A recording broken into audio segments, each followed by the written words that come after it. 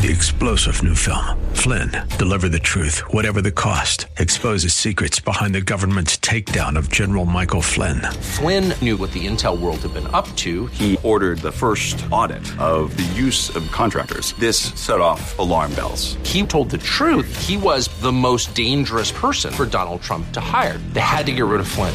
Flynn, deliver the truth, whatever the cost. Available now. Watch it today. Go to salemnow.com. salemnow.com. And now back to Lifeline with Craig Roberts. You know you've got to have a good book in your hands when it's been endorsed by the likes of Josh McDowell, Lee Strobel, and Alex McFarland, all of which have given thumbs up to the book written by my next guest. He is Detective J. Warner Wallace. He's written a fascinating new book. It takes a look at the whole issue of the case for Christ, mentioning Lee Strobel. It takes a look at the case for Christ, based uniquely on the perspective of a cold case homicide investigator. And boy, you talk about just good reasoning when it comes to understanding how to break down the facts of the claims of Christ, and then understand the Gospels in such a fashion as to be able to accurately then tell the story to others who have not yet come to the conclusion that we as believers have. It's fascinating. The book is simply called Cold Case Christianity. A homicide detective investigates the claims of the Gospels. And Detective Wallace, great to have you on the program. Well, Craig, thanks for having me. That was really quite an introduction. I appreciate your kind words. Well, I was thrilled to see a number of friends and frequent guests of the program who had such kind words to say about your book, so I knew we were heading down the right direction when we asked you to come on the program. Now, I got to ask you this, just leading right out the gate here. We approach the whole question of the historicity, the validity of the claims of Christ, who he was or who he claimed to be, what history tells us to be, what the Bible tells us that he is. But, you know, I've watched one or two detective TV shows in my life, and I know that at least at the basics, typically, if we have no victim, we have no crime. So kind of starting there, walk us through all of this. I know that your approach is unique not only as a cold case homicide detective, but also when you first began all of this, the approach wasn't as a Christian trying to prove a point, but in fact, you approached this initially when you began looking at the claims of Christ as an atheist. Yeah, I did, and it's true that it's often said that without a victim you don't have a crime, but we don't always have the body of the victim in order to prosecute a crime. So, for example, a case I just finished about 6 weeks ago was a no body missing. This man killed his wife and got rid of the body before we ever started to work the case, so we had to prosecute a case without the body. And it's still possible for us to assemble cases. As a matter of fact, when I first started looking at the claims of Christianity, I really did take the perspective of an investigator, because I was, as you said, an atheist until I was about 35, and I was a pretty committed atheist, I would say. And so it was a transition for me. It didn't happen overnight. It wasn't one of those aha moments. It was really a process of digging through the New Testament, digging through the Gospels, to see what they were telling me and if I could trust them as reliable eyewitness accounts. Now, this had to have been one of the more challenging, if not the most challenging, case of your career as a homicide detective, particularly a cold case homicide detective, because typically you're dealing with what? Cases that maybe have gone cold over the course of a number of years to maybe decades. Here we're talking about a case that's gone cold over the course of 2,000 years. That makes the gathering of evidence and the forensics quite challenging, doesn't it? Right, and what's great about the comparison here is that I typically work cases that range from about 1979 to about 1988 is the most recent case I've had. So you're right, they're a few decades old. But what's interesting about these cases is they typically don't have direct evidence. They don't have any living eyewitnesses who can say, I saw him do it. That's why they're cold. They don't really benefit from forensic evidence that would make a slam dunk case. That's why they're cold. But you can assemble a very cumulative, powerful, circumstantial case to make in front of a jury. And that's what I try to do in this book, is to show how circumstantial cases are assembled and how they can be very powerful. And the case for what happened in the first century is a similar circumstantial case that can be assembled and be very powerful.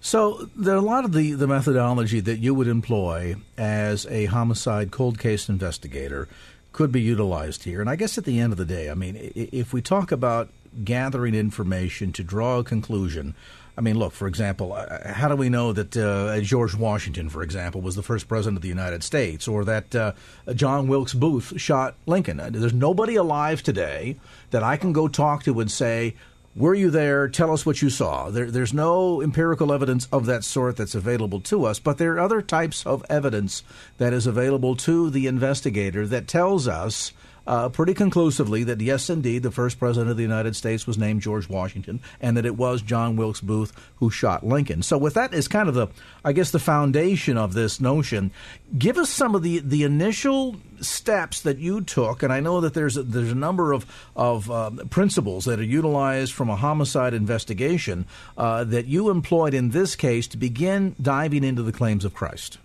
Well, let me tell you how I actually got interested in becoming a Christian. I was in a church service in which the pastor at least was able to articulate that this Jesus guy is a pretty smart character, and I might be interested in hearing what he has to say. And I was interested only as a seeker who was interested in an ancient sage for wisdom. I had no interest in entertaining any ideas about God. I was a pretty confirmed atheist. I did not believe God existed. And I was interested in the words of Jesus the same way someone might be interested in the words of Socrates. But the problem, of course, is in order to hear what Jesus had to say, I had to read through the Gospels. I was only interested in the red letters. I bought my first Bible for $6. It was a Pew Bible. I didn't really care to go into much more depth. I simply wanted to hear, what does this Jesus guy say? And I spent time reading through the Gospels, and what I initially noticed were some things that I recognized as being characteristic of eyewitness accounts when you have more than one eyewitness of the same event. These are unintended areas of support where one witness will say something, you'll think, what in the world, how could that have happened that way?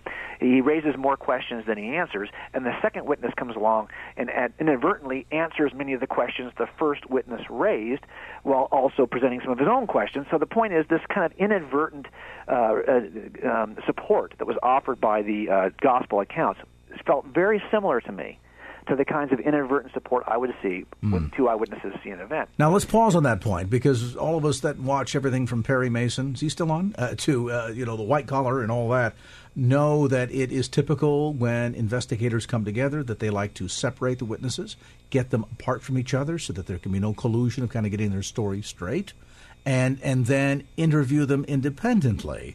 Let's talk about that aspect as we talk about the parallels of the gospel, what we see there, also some of the differences where one account differs from another, and does that weaken the argument for the case for Christ. We're visiting today with Detective J. Warner Wallace. He is the author of a new book called Cold Case Christianity. A homicide detective investigates the claims of the Gospels. Newly published, and it's been endorsed by kind of a who's who of great apologists of the 21st century. You know the names. Lee Strobel is in there. Of course, Josh McDowell, our good friend Alex McFarland. And we're here today to talk about the techniques employed by a cold case homicide detective who began at this, as he pointed out, as an atheist. He had no horse in this race, so to speak. And at the end of his so-called investigation, came to approve of the conclusions we see within the Gospels. We'll take a look at our case as we continue our conversation right after this. Get you an update on traffic. Michael Bennett in the KFAX Traffic Center. Michael? And now back to Lifeline with Craig Roberts. So if a cold case homicide investigator were to take on the case involving Christ and begin to investigate it as a professional detective would, what would the conclusions be? Well, it's all revealed inside the pages of a new book called Cold Case Christianity. A homicide detective investigates the claims of the Gospels. Detective J. Warner Wallace is with us today.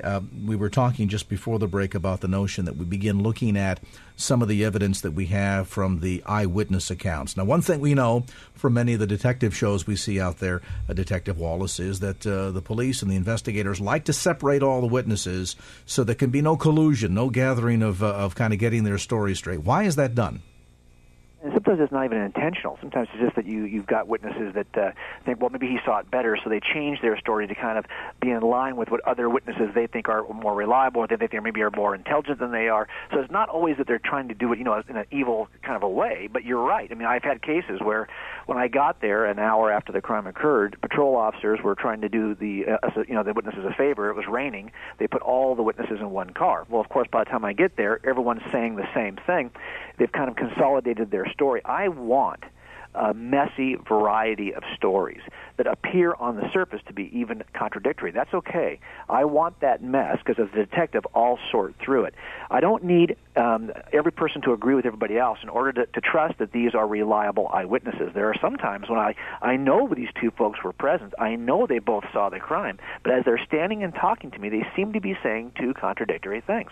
I have to kind of mine through that and figure out why. What is the physical perspective difference? What is there maybe an emotional perspective or a kind of a history of each witness that leads them to certain conclusions?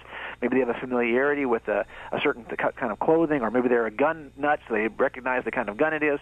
There's lots of reasons why people would see the same event in a slightly different way. So if we were to get a case where every single eyewitness account came in identical, right, that would immediately raise some suspicion in your mind. It absolutely would, and I think this is one of the complaints that have been leveled at the Gospels. We have some areas where Mark is being cited by Luke, and it seems to be almost a word-by-word cut and paste. And those are the areas that people typically say, "Well, come on, you can't this." He's just saying the same thing that Mark said. So I think when we see accounts that are quite parallel, we begin to get suspicious. Our nature kind of leads us in this direction anyway. But for me, I'm looking for something that I can consider to be reliable. I went through a process that I describe in the book, in the second part of the book, of trying to determine, and every jury does this, are the witnesses that they've called to the stand, are they to be trusted? Are they trustworthy? Are they reliable? And we have a filter that we encourage jurors to run through the witnesses to see if they actually are reliable. I used that same filter when looking at the gospel accounts, and I try to use the same. I try to provide you with the filter here in the state of California. We have a jury instruction for this, and then actually apply it to the Gospels. So as you're looking at the testimony that comes in from the eyewitnesses, in the case here, the four Gospels, Matthew, Mark, Luke, and John, you're looking for them, to agree on the high points and on some of the details that may not necessarily be really key or central to the evidence that you're trying to piece together. You kind of either dismiss those or say, look, different people, different perspectives, different viewpoints, that they would come at it. I mean, for example, you would expect Luke as a doctor to have certain details in there from an analytical standpoint that might go a little bit deeper or come from a different perspective than that of Matthew. Well, and of course, and I would say also, Matthew and John appear to be direct eyewitnesses who are writing accounts. Luke is a historian who's kind of gathering information from. It's very different when you gather information from witnesses who are composed and are giving you information. You, as the gatherer of this information, are not as emotionally tied to the event. Your account, your record of this event will be different than the record as presented by an eyewitness. Mark, I do believe, and this is one of the things that led me to faith, was my forensic statement analysis of the Gospel of Mark, looking at it to see if Peter's fingerprints are really on that gospel in the way that Papias in the first century described, Mark kind of penning the teaching of Peter.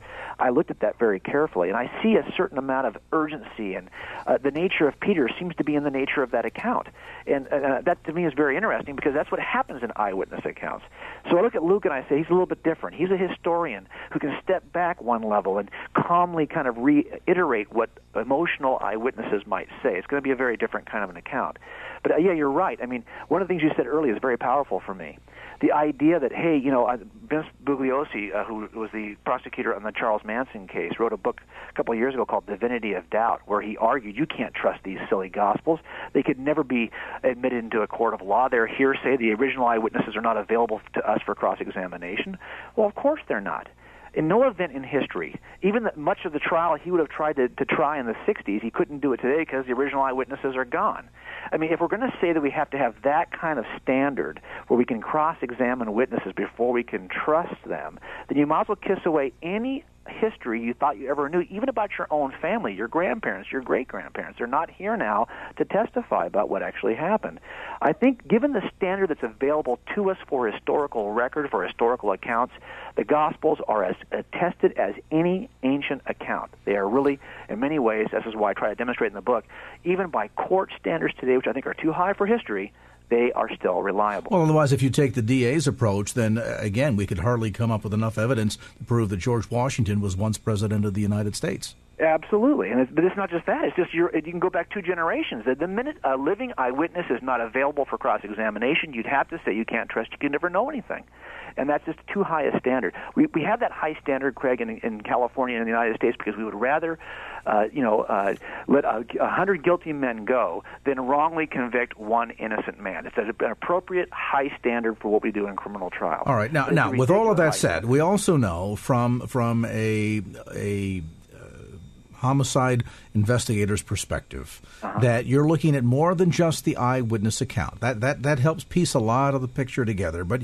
you're also gathering other types of evidence. Today we would talk about that in terms of forensics. We would take photographs of the crime scene. We would certainly DNA would play a major role in all of that. Absent that, where do we go? I mean, if we're looking singularly at the Bible, we could still argue at certain degrees that, well, there could be an aspect of this that's kind of conspiratorial. Where is the extra-biblical accounts? Where is the archaeological or historical evidence that is extra-biblical in nature that helps give further credence to the accounts or the eyewitnesses that we see in the 4 Gospels?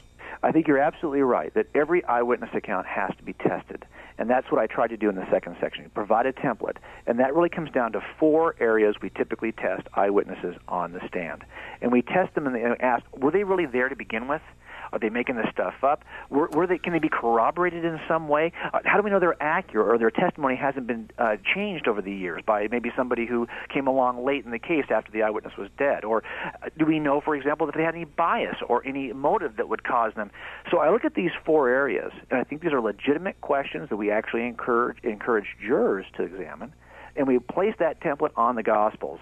And we do look at things like the conspiracy. Is it a possible conspiracy? Well, I doubt many people really who talk about conspiracies have ever had to actually investigate one. I do that a lot of the time when we have multiple suspects in a case. And I can tell you, I understand what's required for successful conspiracies. And I talk about that in the book and look at that and say, do we have those elements in place in the lives of the apostles? Or is it really very unlikely they could pull off a conspiracy of this, given what we know is necessary for a successful conspiracy? All right, let's talk about some of the details. We're going to take a break in a moment, but okay. we touch on this issue of conspiracy. Let's look at this because it's not the first time this charge has been leveled against the gospel. Look, you had a bunch of guys, all 12 of them hung out together. It was in their best interest to keep this scam going, whether we talk about the aspect of the existence of Christ or this whole notion of the death, burial, and then bodily resurrection of Jesus Christ. I mean, you know, they had a reputation to uphold. They had their own lives at stake. It would behoove them to get their story straight and then keep this conspiracy going. Talk to us about some of the key elements that have to be present for any conspiracy, whether we're talking about this or the assassination of JFK, to hold that conspiracy together and for it to continue to hold some degree of reliability for over 2,000 years. Yeah, I think that's a great point to make because I think I identified 5 elements that need to be in place for a conspiracy to be successful. And I've seen this all the time when I'm working these conspiracies. Number 1, you have to have a small number of conspirators. The smaller the number, the better. If you've got 2 conspirators, they're much more likely to hang on to their story than, say, 5. Somebody might break in a conspiracy of 5. Also, you need, number 2, to have a really thorough and immediate communication. You need to know what your co-conspirator is telling the police. We typically separate these guys immediately, and we begin to play on that separation. They don't know what he's told me, the first guy's told me. I can go back, and if I'm accurate about a piece of information, I can offer it to the second guy as though it came from the first guy. And since he doesn't know if it did or not, he's got to decide whether he's going to bite or not. It doesn't take long to break conspiracies down once you've separated the players. They've got to be able to talk to each other. Number 3, you need a short time span. The longer you expect someone to hold on to a conspiracy, the harder it is to hold on to it.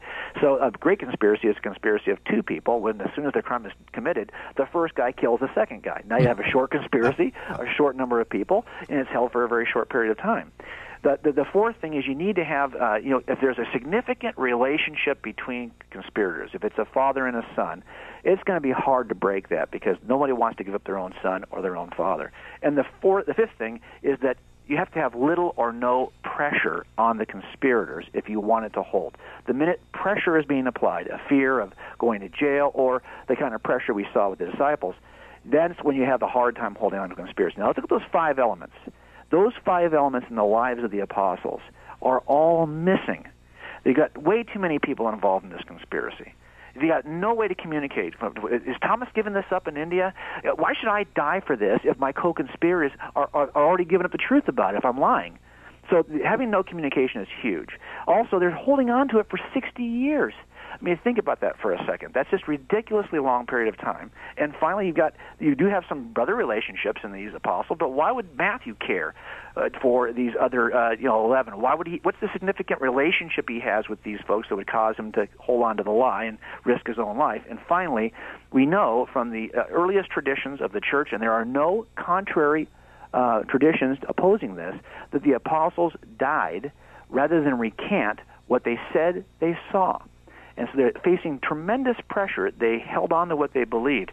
I think those 5 elements of successful conspiracies you're looking for are simply missing when you examine the lives and the deaths. And typically, too, isn't there, when there's a conspiracy, there's always something to be gained. In the sense that, you knock off the big heist. Okay, so you and your gang have managed to knock off the Brinks truck, and you've split multi-millions of dollars between you. There's some major benefit to which there's also some positive pressure toward kind of keeping the story together. What could we point to here that would be the benefit? I mean, outside of going to the core of the truth of the gospel of eternal life, what would benefit any of these men by holding the conspiracy together to the point of death? Well, this is what we talk about in the book, too. I've only seen 3 motives behind any murder I've ever worked. As a matter of fact, these are the only 3 motives I've seen behind any crime in the last 25 years. And I actually propose that these are the only 3 motives behind any sin. They're very simple: financial greed, sexual lust, pursuit of power. Those 3 things motivate people to do things they ought not do. Now, if you look at those 3 motives, when I see a murdered victim, I say to myself, okay, who is this person come in contact with who benefits in one of these 3 ways? Because that's our killer. That person benefited by their pursuit of power, sexual lust, financial greed. And I look at that as a way to begin an investigation. Looking at the apostles, did they benefit financially from this? Did they, have a girlfriend in every town? I mean, did they even have the power to stop their own death? This is the thing they lack. They lack substantive motive to do something like this. And although having a motive does not mean you're going to become a criminal, I've never met somebody who committed a crime who didn't have the motive. We're going to pause on that point and come back to more of our fascinating conversation today. With us today is Detective J. Warner Wallace. The book is called Cold Case Christianity. A homicide detective investigates the claims of the Gospels. Compelling stuff. We're going to come back to more of it as this edition of Lifeline continues. Michael Bennett in the KFAX Traffic Center. Michael? And now back to Lifeline with Craig Roberts. And back to the conversation here. We're visiting with cold case detective, homicide investigator J. Warner Wallace. The book, Cold Case Christianity. A homicide detective investigates the claims of the Gospels. Now, so far in our conversation, Detective Wallace, we have focused almost singularly on the evidence that we've been able to derive from the eyewitness accounts that we see within the Bible, within Scripture. What about extra-biblical evidence? This might be extra-biblical historical accounts or archaeological evidence. Did you take any of that into consideration in your investigation? Yes, absolutely. We have to, I think, at some point look at whether or not we can corroborate what a witness says. Now, sometimes if a witness says, for example, I saw the suspect lean across the table and point at the victim, you would say, okay, well, if he touched the table, I should be able to go back and find, fingerprints there. And that fingerprint evidence on the table would at least tend to corroborate what the witness told me. And that's the kind of stuff we're looking at is there's something out there that may not even be able to make the case entirely on its own, but it corroborates what the witness told you to begin with. This is one of the categories that we talk about in one of the chapters in the book. Are there ways to corroborate? And of course, looking at an ancient account, we're not going to be able to use DNA for this or fingerprints. We've got to find something that's consistent with the historical record. And so what we do is we look at issues of archaeology. We look at issues of concurrent first-century statements of non-Christians, of those folks who are, we might call them pagans, but they're just non-Christians who are writing in the first century. And I try to limit myself to just the first-century authors. And so we're looking for corroboration both that's external, pointing inward to the account, but also when we're examining an eyewitness, we want to make sure they corroborate themselves internally, that they provide some support internally. But what you're talking about is really the external evidence that we might look at that surrounds an eyewitness to see if it corroborates what he's saying. And I think there is sufficient Now, I want to say something up front, though. I mean, sometimes people have a tendency to overstate the archaeological evidence. I think there is robust, convincing, cumulative, circumstantial archaeological evidence to support the claims of the New Testament. But I don't think we can support every single episode that's described in the New Testament. That would be silly to make that kind of a claim. And so, of course, I don't make that kind of a claim. But I think that given, to do a quick comparison here, I've got a family, I've got 6 brothers and sisters, all raised in the LDS Church. Do you think there's any corroboratory evidence, archaeological evidence, for the claims that are made in the Book of Mormon? There's not a single piece of archaeology that supports a single city location, even a single Mormon Book of Mormon name that exists on any inscription in archaeology. There's nothing, zero. So the amount of robust archaeological evidence for the New Testament, I think, is pretty compelling, given especially when you can compare it to other claims made by religious texts that claim to record events at the same period of time. So at the end of the day, it's not one or the other, it's all of it, and it has to be taken in balance. In other words, if you don't find a word-for-word or very close facsimile thereof of the account of Matthew, Mark, Luke, or John in extra-biblical documents, that isn't to necessarily say then that somehow that dilutes the validity of the account of Matthew, Mark, Luke, or John. I think if you were to take the piece out, the claims that are made by people like Josephus, Thallus, Tacitus, Phlegon, Marabar, Serpan, these folks, if you were to take out what they do describe of this man Jesus, you would find that these descriptions, when put together, describe a man who lived in Judea, was virtuous, worked wondrous powers and miracles, could predict the future, was called the wise king of the Jews, was accused by Jewish leaders, crucified by Pilate during the reign of Tiberius. The darkness and an earthquake occurred at his crucifixion. He reportedly rose after death. He was believed to be the Messiah. He was called the Christ. He had followers called Christians. In some superstition spread across the nation, probably the resurrection. These are descriptions that are offered not by Christian authors, but by non-believing pagan authors in the first century. When they're put together, you get a pretty accurate description of Jesus that matches that of the Gospels. One of the things that you spend a great deal of time talking about inside of your book, Cold Case Christianity, maybe you can elaborate the reason why. You refer to the chain of custody. Now, this is a terminology that's typically kind of used within the pardon me, the police department. What exactly does that mean, and why is it important?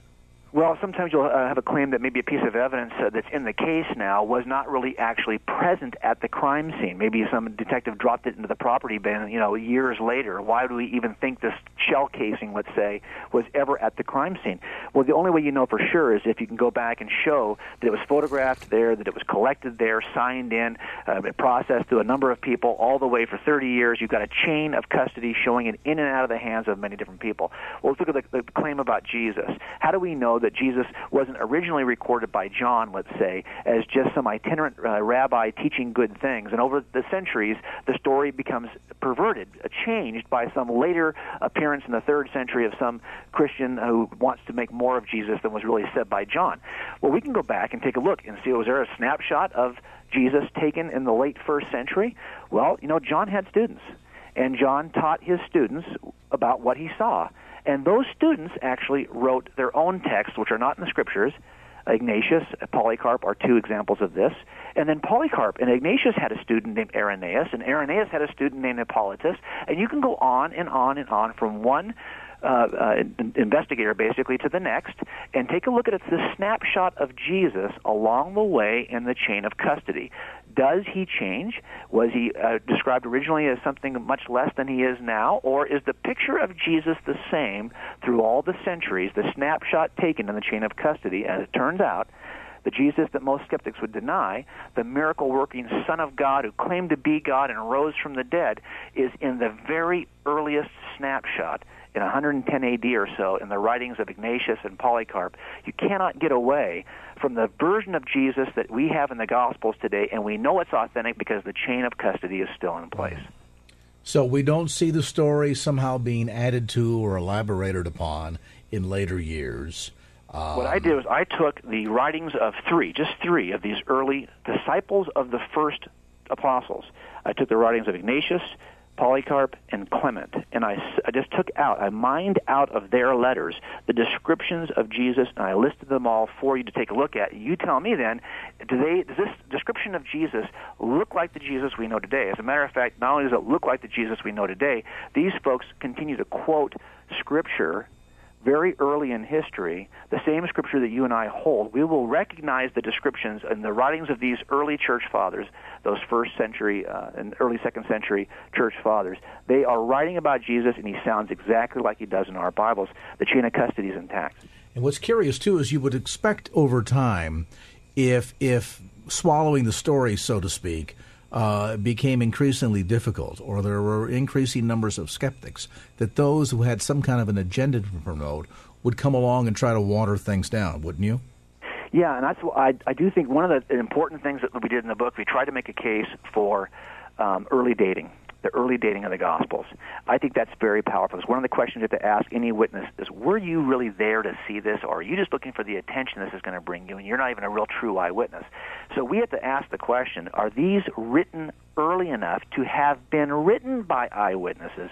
That's the first question. And if you can answer that in the affirmative, then, Craig, a lot of the objections of skeptics have a tendency to fall aside, because if we can say these descriptions were available early enough that people who would have known better could have said, hey, no way, that Jesus, I know that Jesus, that's not what he did. Well, then we've got a problem. I think they look much more reliable once you realize how early these descriptions were written. We're going to pause on that point. Come back to more of our cold case discussion. With us today is Detective J. Warner Wallace, a homicide detective, investigates the claims of the Gospels. Cold Case Christianity, as Lifeline continues. Get you an update on traffic. Michael Bennett in the KFAX Traffic Center. Michael? And now back to Lifeline with Craig Roberts. Compelling conversation today with Detective J. Warner Wallace. The book is called Cold Case Christianity. A homicide detective investigates the claims of the Gospels. You spend some time teaching us the 10 principles of cold case homicide investigations, and I know we've covered a number of them here, but in the remaining 10 minutes or so in our conversation today, Detective Wallace, spend some time, if you would, because I think this information in terms of the approach to the investigation is important for everyone listening, both those that are still curious about and investigating, so to speak, for themselves the claims for Christ, as well as for us as believers who are wanting to present these claims to someone else as we're sharing our faith. Just kind of walk us through, if you would, the list. Yeah, I think if there's one big takeaway that I hope that people will get from the book, and I think it's probably a service that we can provide to the Christian community, it's the power of circumstantial evidence. So many times when I hear people talk about circumstantial evidence, even when I'm interviewed on Dateline after a big case like this, right, the interviewer will say, well, all you had was circumstantial evidence.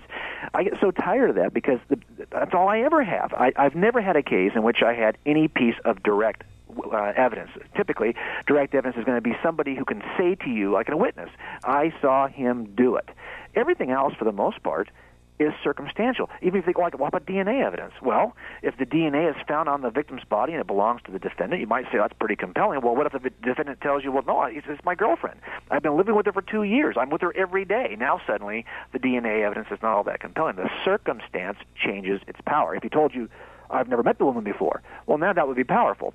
So what I want people to understand is that we make cases, in every case I do, every single case I make on a large body of circumstantial pieces of evidence. It's the cumulative circumstantial case. Many pieces of evidence that all point to the same conclusion. When they're puzzled together, the only reasonable inference is that the person I've got sitting next to me is the person who did the crime.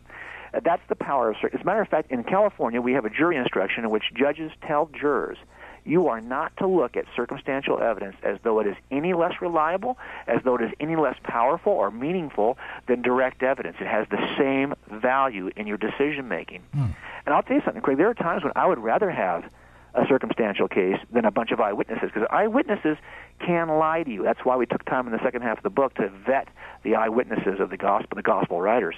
But circumstantial evidence cannot intentionally lie to you. You have to infer what the circumstantial evidence means. You might be wrong about what you infer, but it cannot intentionally try to deceive you. And is it more problematic, too, both for the investigator as well as for the DA, if you're trying to prosecute a case and bring it through to trial, with a single eyewitness who at some point could break down, who could die, who could lie, who could be bought off, as opposed to a case that's made up of not one single fact alone upon which the case is being prosecuted, but rather a body of evidence, all of the pieces of the so-called circumstantial evidence together that builds a stronger case in the end, would it not? Yeah, absolutely. The strength of circumstantial cases are built on the number of pieces of evidence you have. So I typically will do a talk around the country where I'll just use 8 pieces of circumstantial evidence, and I'll slowly build the case against the suspect. And by the time I'm at piece 4, there are many people in the audience who are ready to convict the poor guy on 4 pieces of circumstantial evidence. Now, I usually go all the way and present all 8, but when I'm doing a case in front of a jury, I might have 30 pieces of circumstantial evidence. So the greater the number of pieces, and this is what we tried to do in the book, I think there are a number of lines of evidence that all point to the same conclusion about the gospel writers. And I want the reader to be able to see how these are all connected and all point to the same conclusion. So we spent time providing 10 principles of cold case investigations that you can use in any aspect of your life, but in particular, we're going to use these to investigate the Gospels. And the second half of the book simply does that. We investigate the Gospel writers as eyewitnesses and see if they measure up, basically. At the end of the day, as you have taken a look at all of the evidence in this case, we've talked about the eyewitness accounts, we've talked about the biblical accounts, we've talked about the historicity, the degree to which we can consider that forensics. How many separate, can you calculate, how many separate independent pieces of evidence did you consider in this case? I think we probably considered in the dozens of pieces of evidence. You'll see I made diagrams throughout the book. I spent the first 9 years of my career in the arts. I was a design major and an architecture graduate student before I became a police officer. So I tried to employ those old lost skill sets in diagramming out the case for you. So you'll see at the very end how I assemble all of it. You'll see dozens of pieces of evidence that point to these conclusions as a big diagram. But I think in the end, it's very true, Craig, that not every answer, every question you're going to have in a case is going to be answered by any case. Every case I've ever worked has unanswered questions. And we ask jurors, are you going to have a problem coming to a decision if there's an unanswered question? If you have just 1 or 2 unanswered questions, how did he get the body out of the scene? How did he drive that car and dump it over there? We don't always get the answer to all the questions we have. And if you can't make a decision in that context, well, you can't make a decision about anything in life because all decisions are made with less than perfect knowledge. Do I think there's sufficient evidence? Yes, because we're not trying to get beyond a possible doubt. We're trying to get beyond a reasonable doubt. And I always say anything is possible, but not everything is reasonable. And when people object to certain points of the evidence related to the Gospels, they're making possible objections. I'm trying to provide them with reasonable evidence because the standard is not what's possible, because anything is possible. It's what's reasonable, and that's what we're trying to make a case for here in the book. So you're minding the chain of custody. You want to make sure that you are dealing with feasible, logical conclusions all along the way. You're applying the 10 principles we talked about of cold case homicide investigations. And at the end of the day, as you work through all of this, the reliability of the witnesses, differences in accounts, separation of the witnesses, as we talked about earlier, when you were doing your own personal investigation, not for the book, but from an atheist standpoint, eventually, what would you say were some of the top keys that pushed the case over the top for you? Well, in the end, it's all going to come down to the resurrection. I mean, this is what Paul talks about in 1 Corinthians 15, right? In the end, if the resurrection is not true, we're false witnesses. Yes. We are believing a lie, and we have no hope in a life after death. We have no hope that this is true. So for me, it all came down to having to investigate what is the most, and I did some of this in the book, what is the most reasonable conclusion? It's a process that detectives call abductive reasoning, and we teach this in the book, and we use that principle when looking at the issue of the resurrection. Is the explanation offered by the gospel writers the most reasonable inference from the evidence that almost anyone would agree on is present in the first century? Or are there other better explanations? We look at all the other explanations. So for me, it was a process. But once I became convinced, and here's what it comes down to, Craig. Once you're convinced that the accounts are reliable, you're stuck with the Son of God, who's claiming to be God and arose from the dead. This is not an examination of history that doesn't have a real impact like C.S. Lewis said, if this is true, it's the most important truth you're ever going to know. This is the kind of truth that changes your life. Sure, because at the end of the day, if you look at this at face value and you say, well, this is just, a bunch of hogwash, this is some kind of a conspiracy theory amongst the 12 disciples or whatever, if they were going to come up with something more preposterous, I mean, if you're going to try to sell something, isn't one of the first ideas is to make it plausible enough that the average will kind of not ask too many deep questions? I mean, don't you find that to be true even as you're doing research? If somebody is trying to cover up a murder or their involvement in same, aren't they trying to come up with an answer or an alibi that seems to be plausible enough that hopefully the police will just look elsewhere or look beyond? Yeah, every good lie involves some aspect of truth. Sure, so if you're trying to come up with a really good lie here, why would you come up with something as outlandish as born of a virgin in a manger? Yeah, you're right. This is a story that defies human reasoning. It certainly does, doesn't it? Yeah, and this is why I think one of the reasons we've got to say to ourselves, either they're absolutely crazy or they're just reporting the truth. That's the challenge I think we have.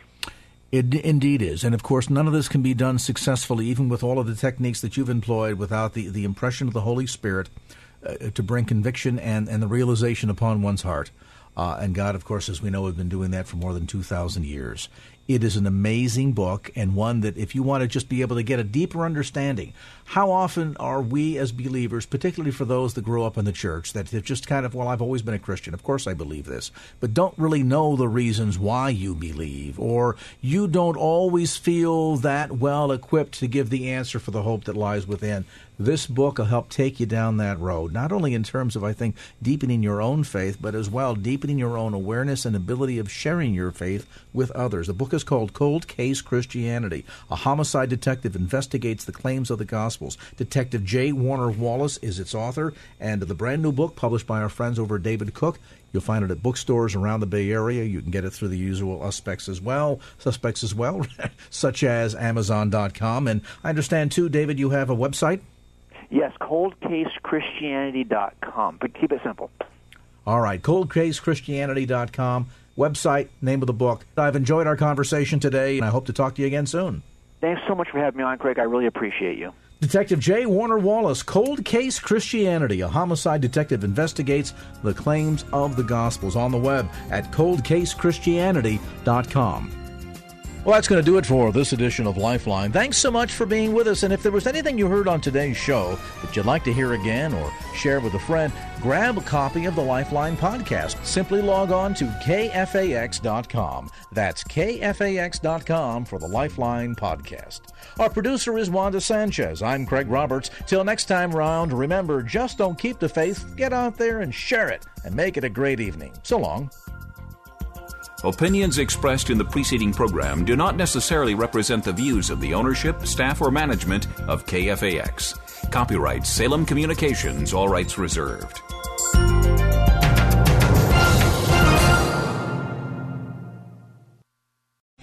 3-star General Michael J. Flynn, head of the Pentagon Intelligence Agency, knew all the government's dirty secrets. He was one of the most respected generals in the military. Flynn knew what the intel world had been up to. He understood its funding. He ordered the first audit of the use of contractors. This set off alarm bells. The explosive new documentary, Flynn, Deliver the Truth, Whatever the Cost, uncovers the facts behind this scandal. Flynn told the truth. He was the most dangerous person for Donald Trump to hire. I find out the worst enemy that I'm going to face in my life is right here in America. They took my assessment and they wanted me to change it. And I was like, I'm not changing it. They had to get rid of Flynn. With in-depth interviews, archival footage, and never-before-seen personal records of the man behind the headlines. I just felt like I was drowning. Flynn, Deliver the Truth, Whatever the Cost. Available now. Watch it today. Go to salemnow.com. salemnow.com.